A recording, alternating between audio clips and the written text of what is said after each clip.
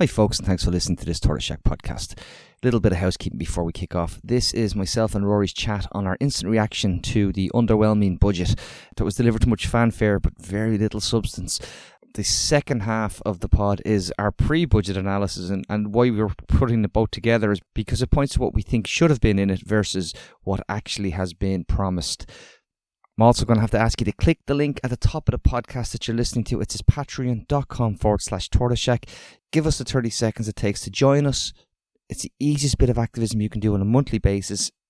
The few quid from you is literally lights on, bills paid, mics on, and you'll be helping us carve out that little bit of space to keep having the conversations that you want to keep hearing. There's tons of additional content, lots of Patreon exclusives, and all of our podcasts in one consolidated feed, and they're entirely plea-free. So one more time, patreon.com/tortoiseshack. I'm shutting up now. Enjoy the pod.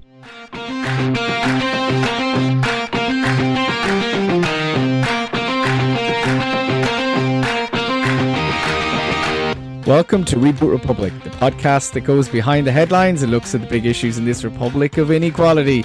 We are the podcast of solutions and the podcast of hope, and I'm your host, Rory Hearn. Tonight I'm joined out back in the pod with Tony Groves, producer of Reboot Republic. We're going to discuss the budget and what should have been in the budget. Tony, what was your analysis? Okay, can we start from some good things, Rory? I didn't hear any, but yeah, go on. Well, I think it's worth trying. I think it's worth saying at least like the increase in the minimum wage was more than we thought was going to happen. Yeah, it's pissed off enough people who you see are relentlessly poor payers in the market. So it's something to be given a little bit of a pat on the back. We've seen some of the efforts that have been made on the movement of income tax bands, and it's a slight. How do I put this? To their credit, that if you're on 150 grand, you're not benefiting any more than from the income tax changes than someone on, say, 75 grand. But they've failed the test whereby someone is on 35 grand of an average wage. They're actually getting less than, so they're about 340 quid off. Whereas someone at 50,000 is up 800 quid. So they've aimed it specifically between people between 50 and 75,000. Yeah. And that's where they've pitched the income tax thing. I'm going to give them a little bit of credit. I think they would have generally, in the last few years, anyone over 100 grand, 125 grand was doing 4 times better than people on, 35, 40,000. Would they not have been better not given tax cuts at all, given that we need to invest in public services and sustainable finances and all that? Yeah, so you've just taken the rug out from under me altogether, because neither of us think we should have been at tax credits, tax cuts. We know, the cost of those things that I'm talking about come to almost double the cost of what it would have been to, say, what the ESRI recommended in a second tier of child benefit, which would have meant, 200,000 households taken out of the at risk of poverty threshold. 40,000 children. Scary thing. We could have done that. But now instead we're giving tax, 800 quid to people who probably could have gone without the 800 quid and actually felt better about the fact that there's, 40,000 children less at risk of poverty. Yeah.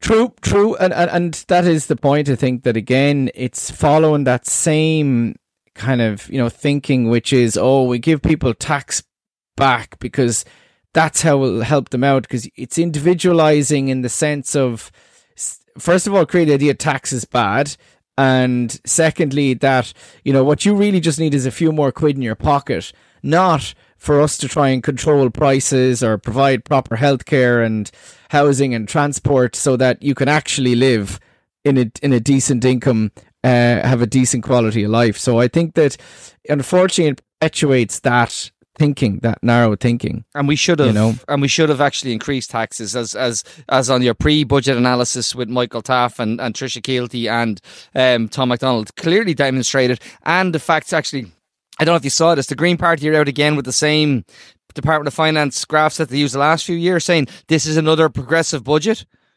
which ignores the fact that they're already out on social media. So they've obviously had these ready. Another progressive budget. I put that to Nessa Hurgan a couple of days ago, and she didn't disagree with me. She said, yeah, no, the last couple of budgets weren't progressive because deprivation rates went up, inequality went up, and homelessness went up. How is it progressive?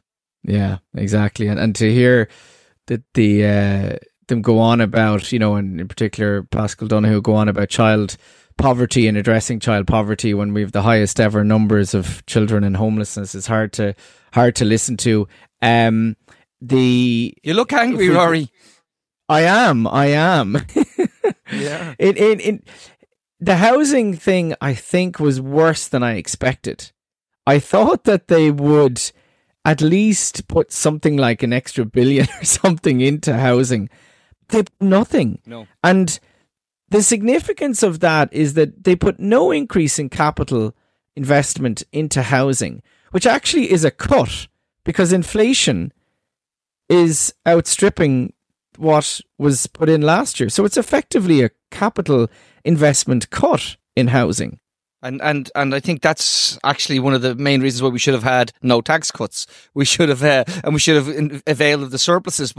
And actually then you see it's again the things they haven't introduced, the renter's credit and the tax break, which it's a tax incentive or a subsidy to landlords.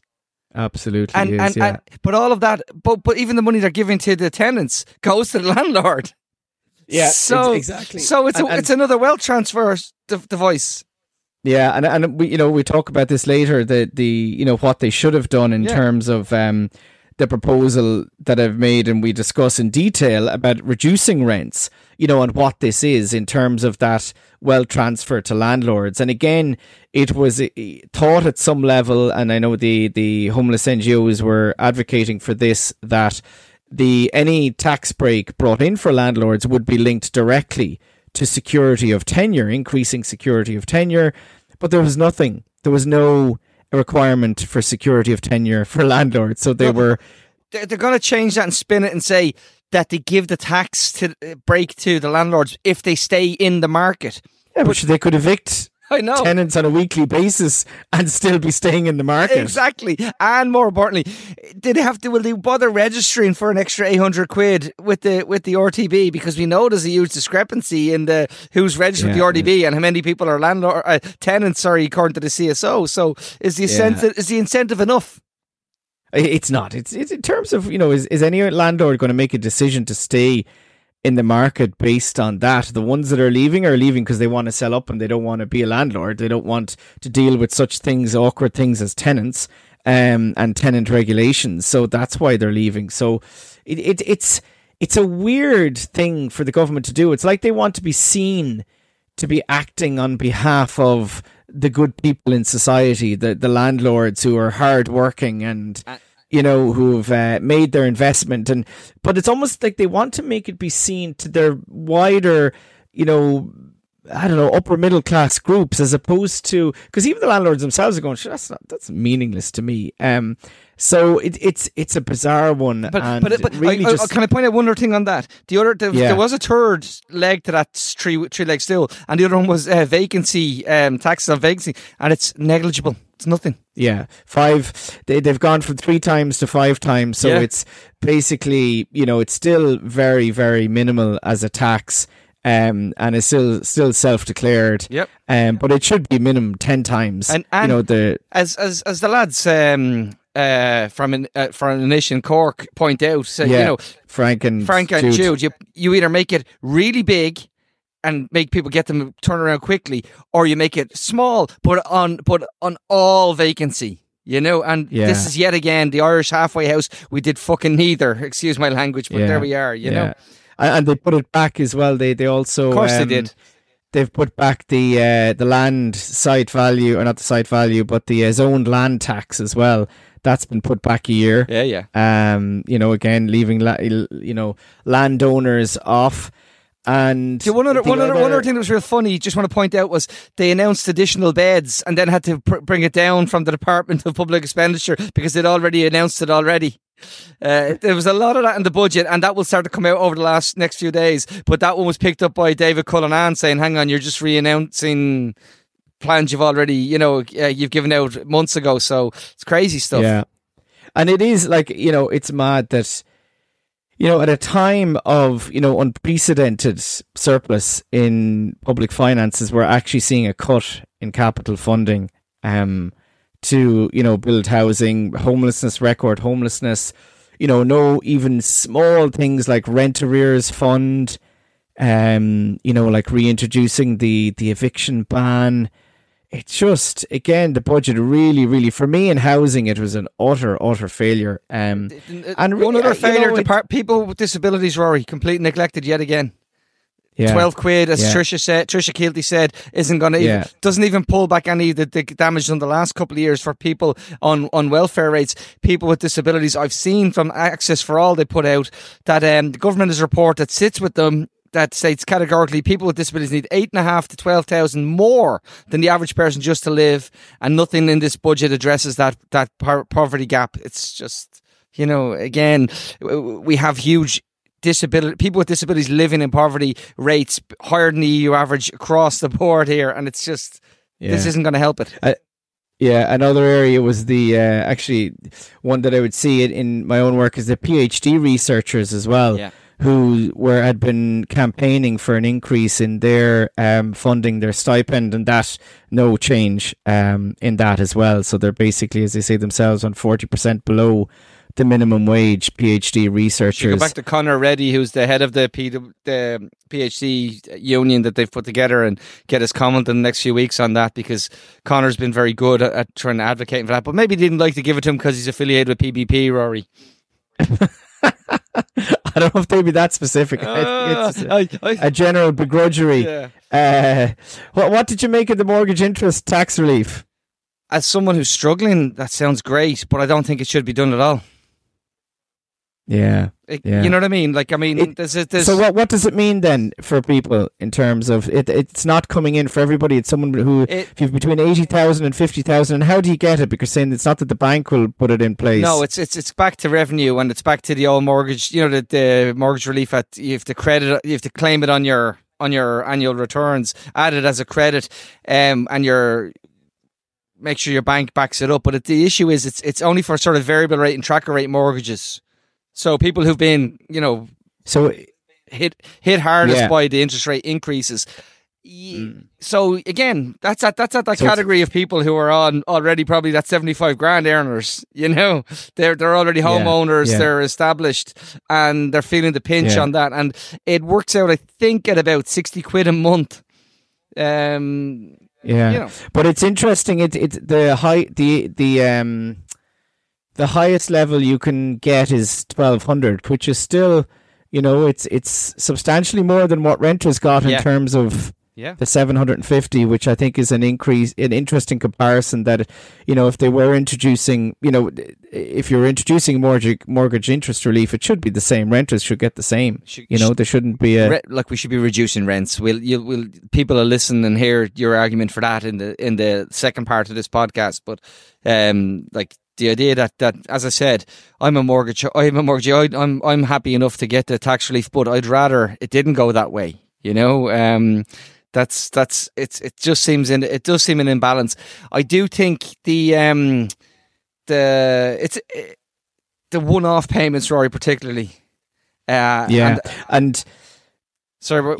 just see one family saying there that they were devastated to hear that there was no once-off €400 cost of living for lone parents whose children live in higher levels of poverty than others. They said, great that carers, people with disabilities, and those a working family payment get it, but it just doesn't make sense. Yeah, but no one should be relying on one-off payments in this system. And as we've pointed out, that when they do the one-off payment, you get the 400 quid, particularly with the credits, the energy credits.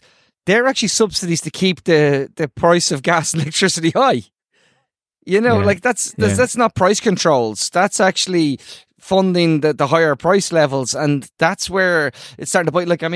Thank God it's October, it's 20 degrees. It shouldn't be. So we should all be terrified that it's playing out in front of us. Just on that, the retrofitting, the increase in funding for retrofitting was a massive 7 million increase from 84 million to 93 million.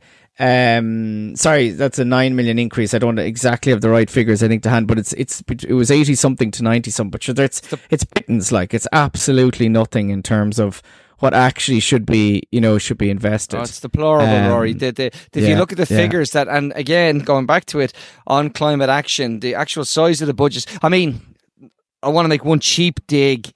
I've never seen more people take a picture of the bus as the 99 going through the Phoenix Park recently. And it was like, this is what the Greens have delivered in government. We got a bus that goes through the Phoenix Park, and you're thinking, no one can afford the petrol. No one can afford to heat their homes. No one can, and you're going to give us all 200 quid. It's, it makes the idea of climate action by you and me very difficult to do. Really, really difficult to do. And it scares me that it's become such a class division, because we don't need that. We actually need everybody on board.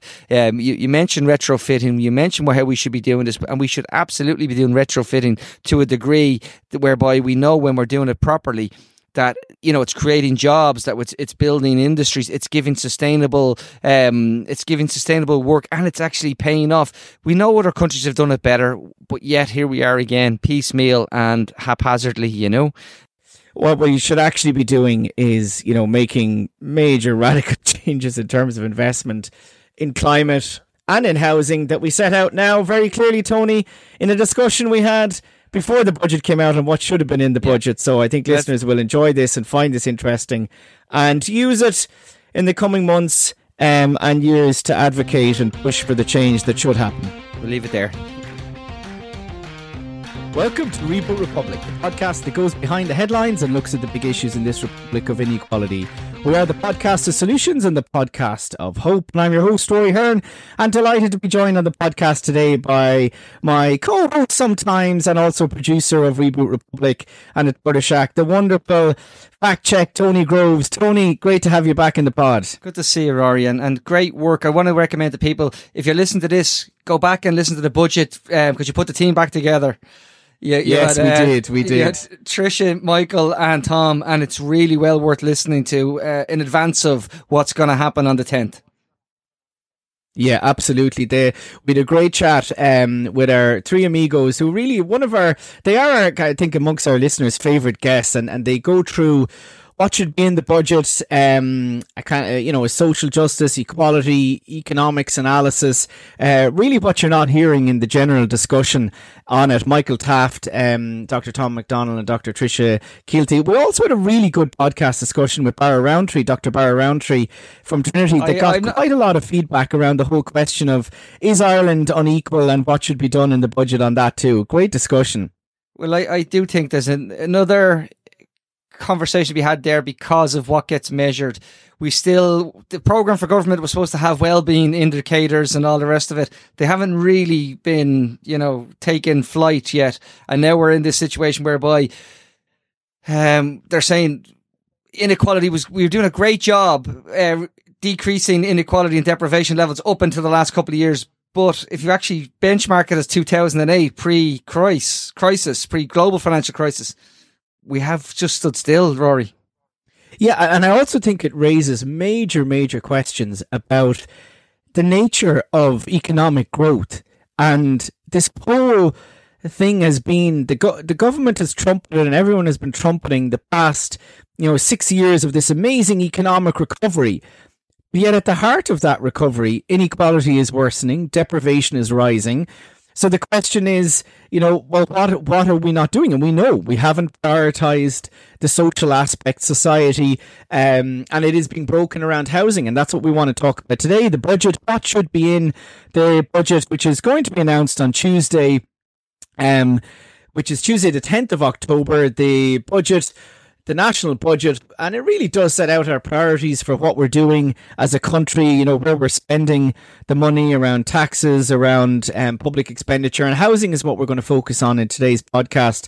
So, Tony, we want to chat about a few things. I think one of the first things we should talk about is something that I have been raising a bit of hell over, which is the landlord's tax break. The proposal for the landlord's tax break.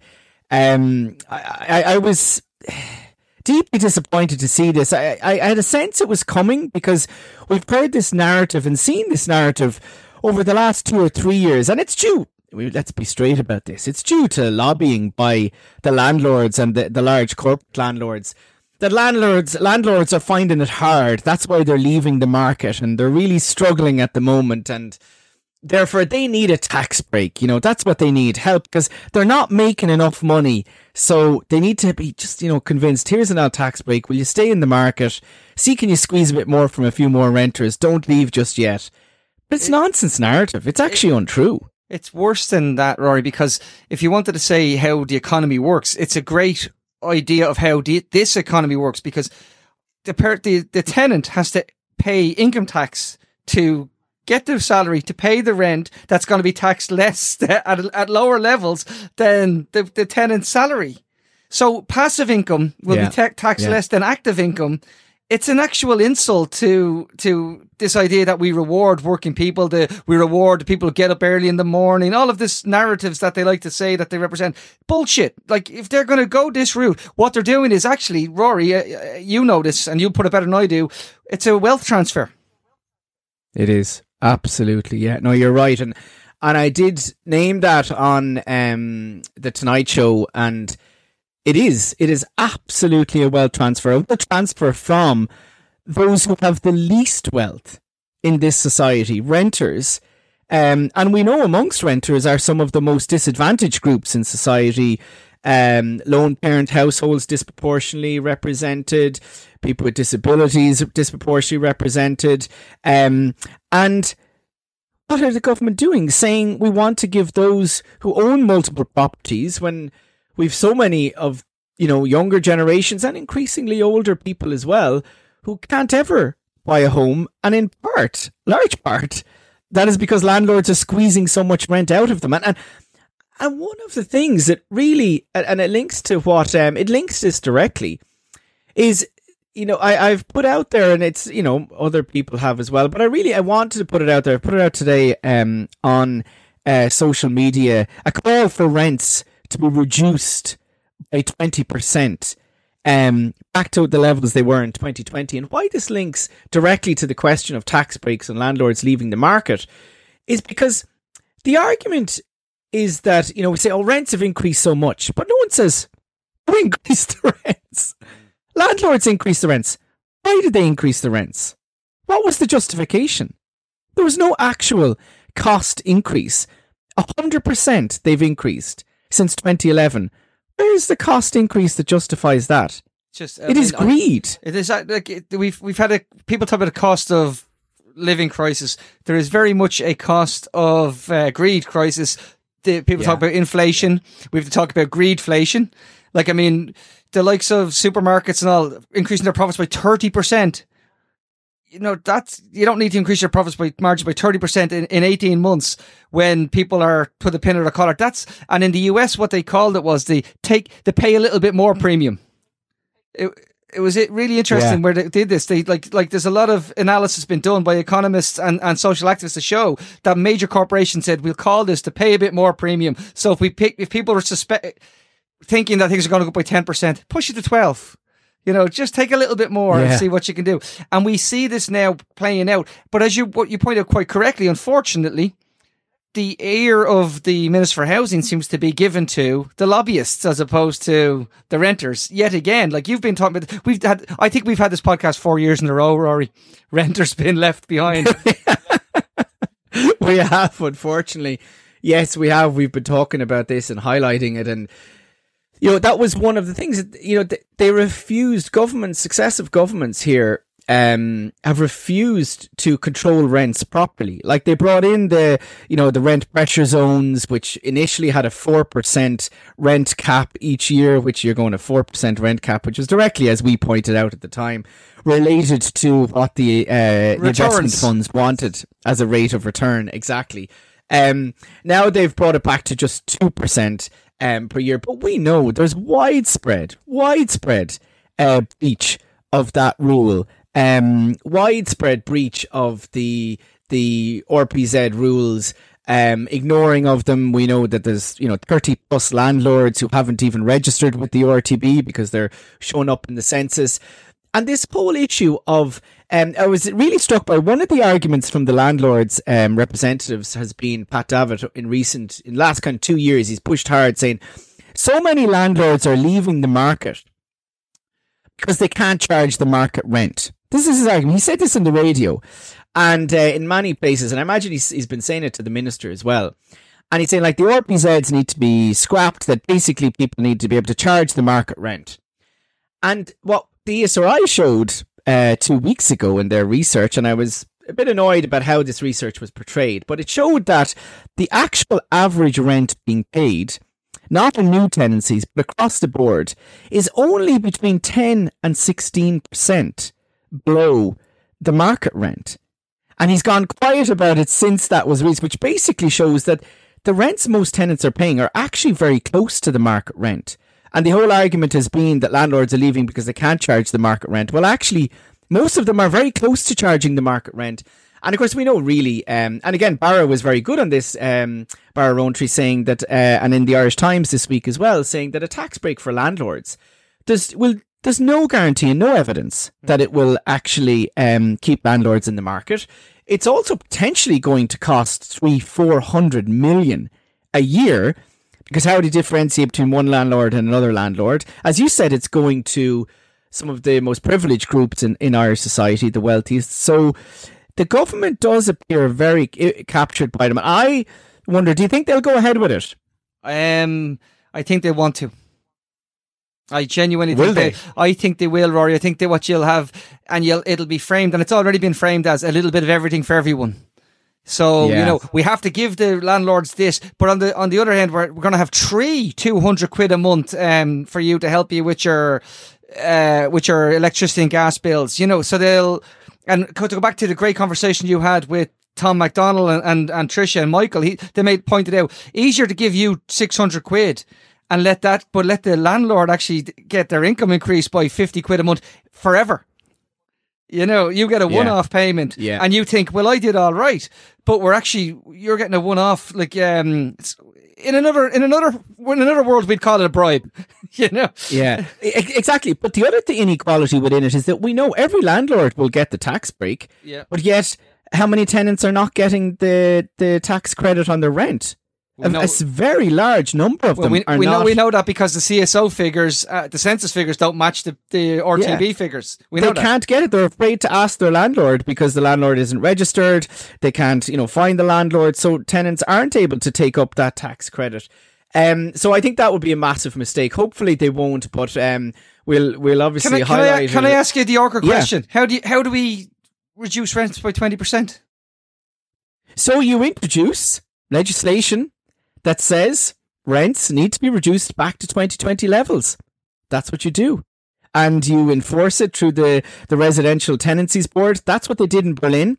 They required all landlords to reduce rents back to, I think it was a 2-year previously, and they put in place a 5-year rent freeze as well along with it. Now, everyone will point out, but they had to then go reverse it because it was found to be unconstitutional. But that doesn't mean you don't do it. That doesn't mean you don't try to do it. They tried to do it because it was the right thing, and actually tenants did get money back. So that's what the government does. It introduces legislation and says rents need to be reduced back to 2020 levels. It extends, doing that, you extend the rent pressure zone to every part of the country, so that every part is covered by rental legislation, and you enforce it. And I know what they will say is, oh my God, you think the amount of landlords leaving now? Wait till that happens. Like, what would we do? But there has to be a point at which we go, actually, this is not okay. We need to do something. That, like, there is no justification for rents increasing 100%. And actually, people are contacting on social media and saying, in actual fact, in some places, many places, rents have increased by 300%. They're giving exact example. A house that was for rented for €700 in 2011 is now for whatever that is. 2,100. Yeah, exactly. That's what they're pointing out that's just 100% is the average rent. So there's going to be lots of cases outside that average. But that's what the government should do. And I know I'm going to be lambasted for this. And will be called all sorts and told that's. I don't see, like, is it not a logical thing to do? Housing is a human right. You have to regulate it. Yeah, I agree, but I also think that you're right, you'll be called a radical. But it's always really funny what we consider radical now. Remember when we had the conversation with Lalani recently, and we were laughing about how the idea of secure, stable home was actually considered radical. It's bizarre. Yeah. But in terms of then, let's say Sinn Féin's proposal to freeze rents and give renters back 2 months of their rent. Again, I'm going to say it's more demand side stuff rather than supply. It's tinkering at the edges and using the money that we have to try and buy time. Whereas an actual rent decrease, is going to bring everything a bit more back into line because we knew rents have chased, HAP has chased rents for years. Yeah. And now, this is where we're at now. We're in a situation where so many people in the private rentals market who are 2 people working still need a HAP top up to meet these rents. It's crazy. Yeah.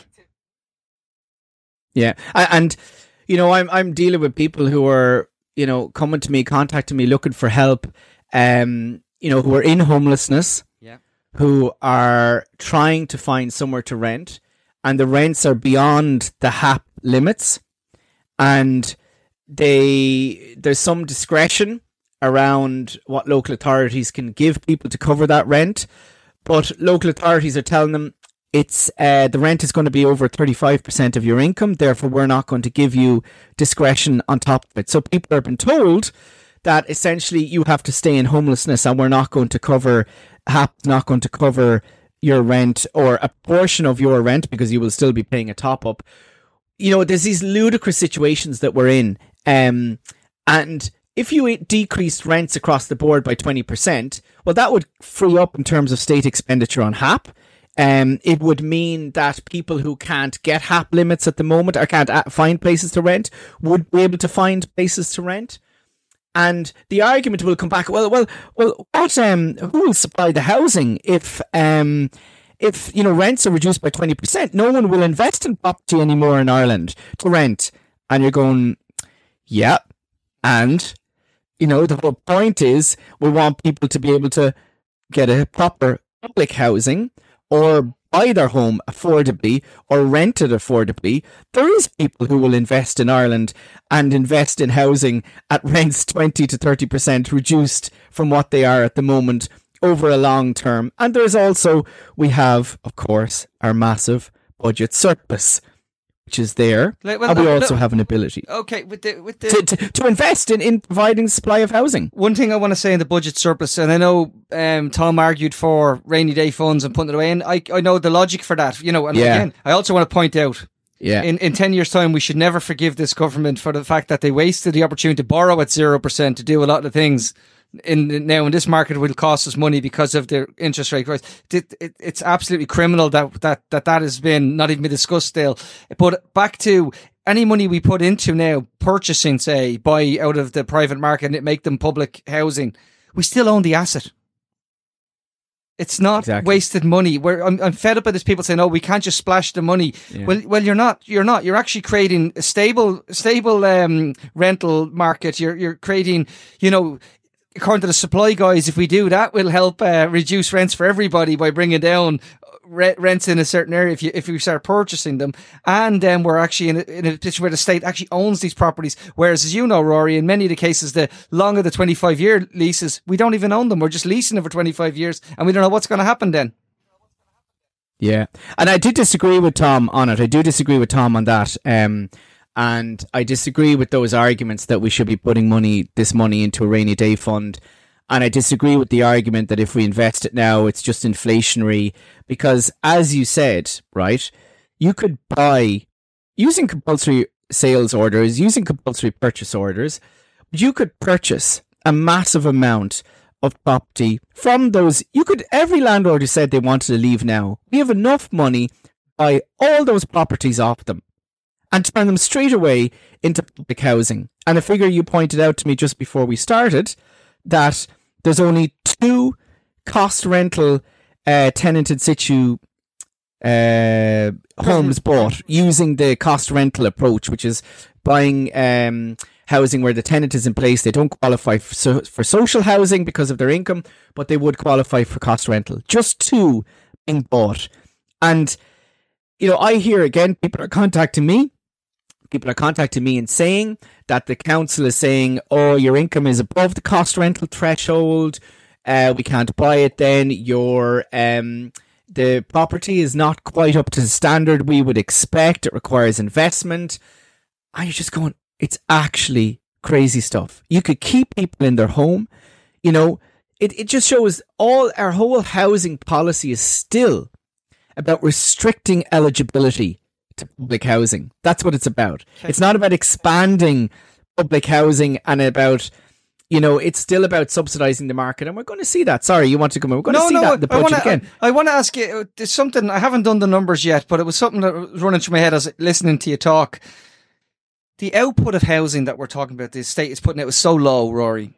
I would argue if we took it the last 8 years, we're probably putting more people through the homelessness ordeal than we have in terms of outputs in properties that we've produced over that same window. Well, if you look at it, in just the 12 months from July of last year to July of this year, 20,000 households were given a notice to quit from their private rental accommodation. We don't know how many of those have gone into homelessness, how many of those have gone into hidden homelessness. There are, huge numbers of people being forced into hidden homelessness, into emigration. And, we are probably not a million miles away from that, that they were pushing as many people into homelessness as homes we are building. But in particular, around our social housing and our affordable housing, we built less than 1,000 affordable homes last year. So, we've pushed 20 times that into homelessness. And this year, the figures are really stark around the affordable purchase and cost rental home delivery. About 123 cost rental and affordable purchase homes delivered in the first 6 months of this year. And when you look at the figures, this is really important. It's something I wanted to talk about. Yeah, no, I was going to ask you. Let's get to the budget and let's get to the idea of, as I've said, the figure, they're going to show out, 4 billion on this, 12 billion, 11 billion overall package or whatever it is. And it all sounds great, but you were looking at it and you were looking at it on the basis of going, well, let's not let's not think that this overall number is really what's going into the crisis. Yeah, exactly. So I went through as I do for the crack, the estimates, the budget allocation from the Department of Public Expenditure for the Department of Housing for 2023. So that's for this year. And there's no major change expected for next year. So we can expect something similar. And when you break down the headline figure because they will say we're spending 4 billion, on housing. First of all, they're likely to give a figure that includes land development agency money, housing finance agency money that isn't actually investment from the government. It's linked to loans, and so it shouldn't really be included there. But the overall figure from the government spending that will be allocated to within the Department of Housing to housing being spent in 2023 was 3.7 billion. Okay, so that's close to 4 billion. Now, the first thing is to say is we spend 22 billion on health. So it does show that, we say, why are we in this housing crisis? Well, because we don't invest in housing. And even obviously we have a health crisis. We don't treat it like health. We don't invest in it like health. And that's where a massive change needs to happen. But even within that 3.7 billion, 1.4 billion of it, so that's, close to over a third of it, is not on what's called capital or actual building. It's called current spending. And it will go to things like the housing assistance payment, which is over 500,000 goes on that. 500 million. Goes to the rental. Huh? 500 million. It's not quite a billion. No. No. It's not quite a billion. No, You said 500,000. I'm just saying 500 million. Oh, sorry. yes. 500 million. Correct. Yes. Yeah. 500 million. Yeah. So it's exactly in 2023, the HAP allocation was 544 million. The RAS expenditure is 113 million. That's the rental accommodation scheme. What's called the social housing current expenditure, 367 million. That includes the leasing schemes as well. And homeless accommodation, so that's emergency accommodation, 215 million. So over $1 billion is going to private landlords, corporate landlords, investor funds, and private emergency accommodation providers. That's over, and 1.4 in total, close to a third, is not actually building homes. Just really rough figure on that. That's 16.5 grand per homeless person per month to a private provider of emergency accommodation. Month. Yeah. And they won't give people the uplift and the housing assistance payment to get them out of homeless accommodation. Unbelievable. It really is quite something in terms of the discretion on it. Yeah. Then when we look at then we have the capital side, which is a 2.3 billion on capital, which is, you think, okay, that's 2.3 billion been spent on building new homes. Actually, when you break that down, you see that no. Local authority housing is 1.2 billion. So that's new social housing being bought or developed by local authorities, or it's the affordable purchase scheme being extended. Housing associations get in the region of 300 to 400 million, building social housing, building affordable. Well, and then there's a cost rental scheme. Only 75 million is allocated to cost rental housing.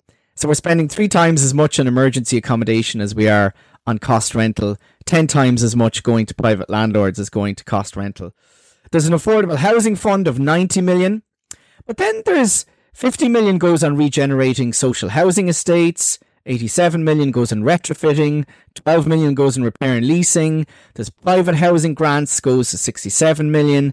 The defective home, 65 million. Maintenance of local authority, 31 million. First home scheme, 50 million. Creena Conaha, 30 million. So actually, when you look at it, of that capital expenditure, we're only spending about 1.5 billion, 1.6 billion on actually new building and purchasing of social housing. So you see the 4 billion goes back to 1.5 billion.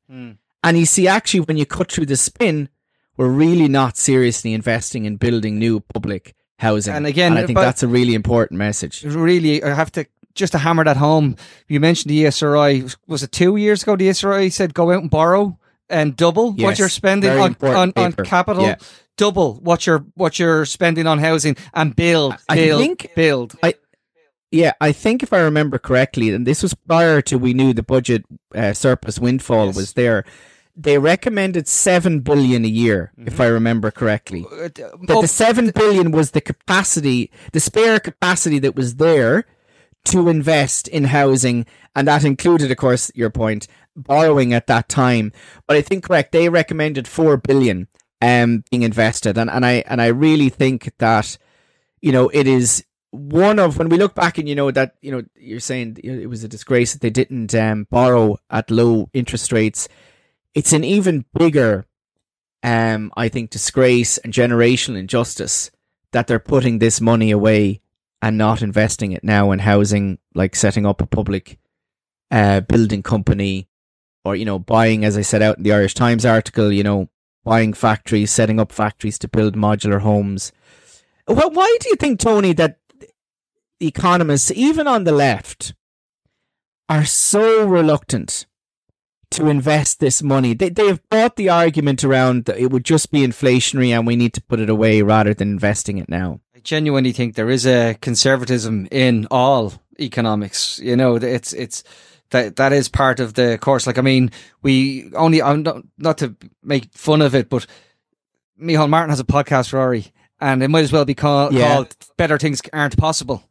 Because, he's had Seamus Coffey on, who was head of the Irish Financial Council, saying, it could be better, but, it's all right. He had a guy on who actually wrote that. Better things aren't possible. Yeah. And that is where that mindset that it comes from. And unfortunately, it does control the narrative, particularly among certain economic groups. I mean, did you see this week, economic Nobel laureate Angus Deaton saying economists need to stop measuring growth and economic units and look at well-being? When in April... No, I didn't see that, But in April, Michael D. Higgins said the same thing and got told, you haven't a clue, get back in your box, don't comment on economics. Yeah. So what are you going to say now when it's the economic Nobel laureate telling you, lads? But it's an argument and we're not winning it. And it goes back to, I'm going to plug the conversation I had with Naomi Klein. If we say what you say, you get smeared as a systemic analysis. You get smeared as a radical. Whereas what we need to do is counter that with what she called was a socialism of facts. So, and we have to win that debate, and we're not winning it. We're not winning it. And I'm probably the worst, as you know, because I'm even more, judgmental about if someone makes a call on something. I go, well, I won't listen to him on the other thing, So the left has a very kind description of it, judgmental. Yeah, I tend to be judgmental and very cynical, folks. David Cullinan sat over there yesterday, and he said, "You're a bit cynical, Tony, aren't you?" It's interesting because there's no doubt that when we look at what's happened in Ireland, that the broad ideological viewpoint, and this is where I would sort of disagree with you to a certain extent, of a lot of people has shifted left. There's no doubt about it. They've shifted to, now it's not radical left, but there's absolutely a shift to a sense that, we need to invest in society. We need to invest in public services, not tax cuts. We need to focus on social justice. And, a huge anger. And obviously people are really suffering as well, really suffering. And there's no doubt, I think, that the parties like Sinn Féin, Social Democrats, People for Profit are clearly, I think they are representing that. They are expressing that. And to different degrees, clearly. But there is an absence of, I think, what you might call an intellectual expression of that, or, a mainstream expression of, broad, aside from, Fintan O'Toole to a certain extent, but there is a real absence of a left argument in a broad sense. And I don't mean just a political left. I mean, like, this idea of, what Naomi Klein expresses, what she talked about you into that excellent podcast, and I really encourage people to listen back to it. It is so important that we do listen to that and you go, oh, hang on a minute. We're not just, this isn't just something that, we just think is small, that there's, very serious, as you say, eminent economists who point this out, that, not measuring the whole way we measure our economy, what drives it is completely flawed, like utterly flawed, like consumption, materialism, endless growth, infinite growth, profit measures. Like, it's all just, and increasingly, I see, if I can introduce for 1 second on the consumption piece. This is important because we keep saying, about deprivation, poverty levels, and all of that's true. We hear that the economy's booming. That's also true, right, to a degree. But consumption levels are back at a decade ago for the individuals in Ireland. In the mid 60% quadrant. Yeah. So consumption level, the ability of you able to spend in the economy, live, have a life, has stagnated, and in many cases has reversed. And what we also aren't talking about in Ireland is the amount of people who have fallen out of the middle class over the last few years. And I think you're saying that they're finding voice through Sinn Féin, Soc Dems, PP, whatever. I just think they're willing to give anybody else a go because they know that they're worse off under the model that these guys are telling them, stick with us, and it's not working. That's no, I agree with you, and I think that the model is not working. It's absolutely not working for a lot of people. It's not working for the environment either and our planet. And I think, though, there is something as well that I feel and see happening, which is this values shift, which I've talked about around housing, but you can see it, like, particularly, not just younger generations, but you see across people are they're going, I don't agree with this, the way things are going. And it's finding different expressions through art, through people just, stepping back and going, I actually don't want to engage around this. I want to, focus on your own well-being or your community's well-being.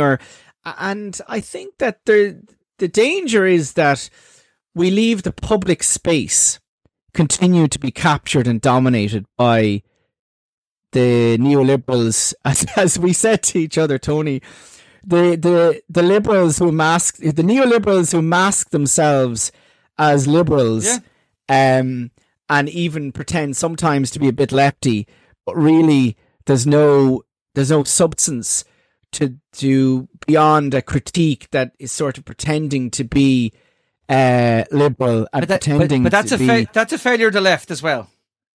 It is, but that's the point I made earlier, that there's not enough people from different parts in civil society, be they academics, be they from NGOs, be they from political parties, who engage in this, as what you talked about and what we talked about, the realm of ideas and of and of facts that counter the neoliberal mantra narrative, like actually pointing out deprivation has risen among some of the most vulnerable groups in our society in the last couple of years. We are continuing to destroy our environment. We are not meeting, you talked earlier about basic needs, housing of our population. So how can you go on and say the economy is doing great, we're doing so well? These are just little issues that have to be sorted out. No, they're not. They're fundamental. And all the rest is actually irrelevant if you're not doing the basics of, ensuring people's basic needs around housing, health are met, basic income. And if you're also at the same time running an economy that's destroying the environment and, that people are suffering in terms of mental health, ill health. And I think we need to, that's a difficult conversation to raise, particularly in the public debate, but we have to. Yeah, but my final comment on it is, for example, that you mentioned Fintan O'Toole. I don't genuinely think Fintan advocates all that much for social democracy anymore. He certainly doesn't advocate for a change of government that includes Sinn Féin. He's on the record for that. But what I will say is the Irish Times podcast with the three gentlemen the other day talked about Leo Varadkar's comments about Benefit Street. And there was a consensus that he was right. Yeah. They believe that, naturally enough, if you're not suspicious of people taking welfare, they'll take the piss. So he was just saying it as it is, and why should he be held to account for that? That message, Rory, I don't know. You're saying we should debate them. Jesus, I don't know if you can change those minds at all. But I think in this, my view on this anyway, is that it's not so much that you're debating those people, which you are trying to at some level. But the real thing is that what you're trying to do in the public anyway is to change the minds of the public and to engage with the public. And they are currently, holding spaces, and we have to try and get into those spaces to, yes, you're debating them, but you're really trying to discuss with the public what is going on. And trying to get a different perspective across at the public and go, okay, well, as you say, around the Benefit Street, that, actually this whole idea, you go back to Emma Kerwin and, who's robbing us, it's and who's robbing society and who are the cheats, and it's absolutely the tax evasion, the tax fraud. There's more welfare inspectors than there are forensic accountants in the state. Yeah, of course, and you look at the whole basis of our society is based on exploitation, extraction from working people, the redistribution upwards. And that's not, that's fraud. That's not fraud. Anyway, I think that, but you're right to, I think we have to find ways in which we can discuss with people these ideas and get our, ideas and analysis across. And sometimes that's difficult when you have to go into spaces that you don't want to be in. But anyway, listen, that's why we have the podcast. Yeah.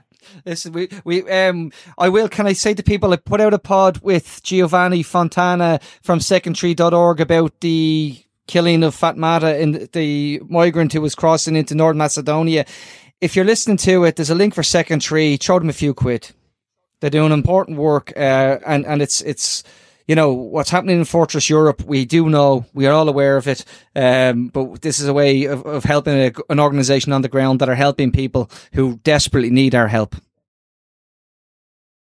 Absolutely. No, I completely agree with that. And just, there is also, the Dublin Bay North, for all, is organising a event this weekend. I don't know when this podcast is going out, Tony, but I think it's actually too late. But anyway, listen, I'm going to highlight the event because it's a wonderful event in Bram Stoker Park in Marino, which is a community for all event, and it's lovely to see as you talk about hope.